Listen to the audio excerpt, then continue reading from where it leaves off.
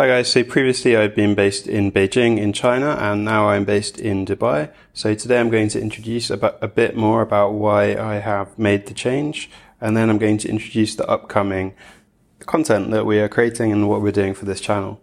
So the reason that I made the change to leave China and move to Dubai is because I haven't been abroad from China for over 2 years, and there's lots of COVID lockdowns in China and have not been able to leave Beijing. So I need to see family and travel internationally. I'm basically just resuming my normal pre-COVID life and spending some time outside of China.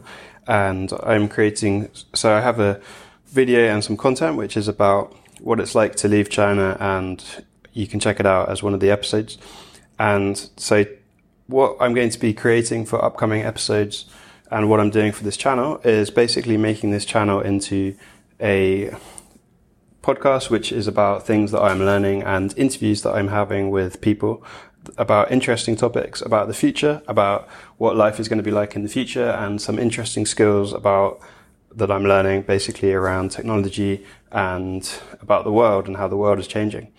So some of the upcoming content that I'm creating is about learning languages and my experience learning Chinese, Russian, Arabic, Korean to a small level, and what I've learned so far.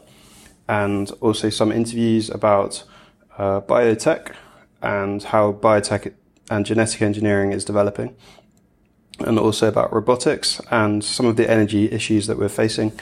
And I'm going to introduce about Dubai, what Dubai is like, what Saudi is like, what it's like making content, why I'm making content, and some more people about the Saudi 2030 plan. So these are a few of the upcoming content that I'm creating. So thank you guys for listening. I appreciate any of your comments.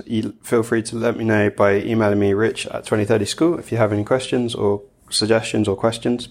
Thank you guys, and great to have you as a listener, and thanks for your support.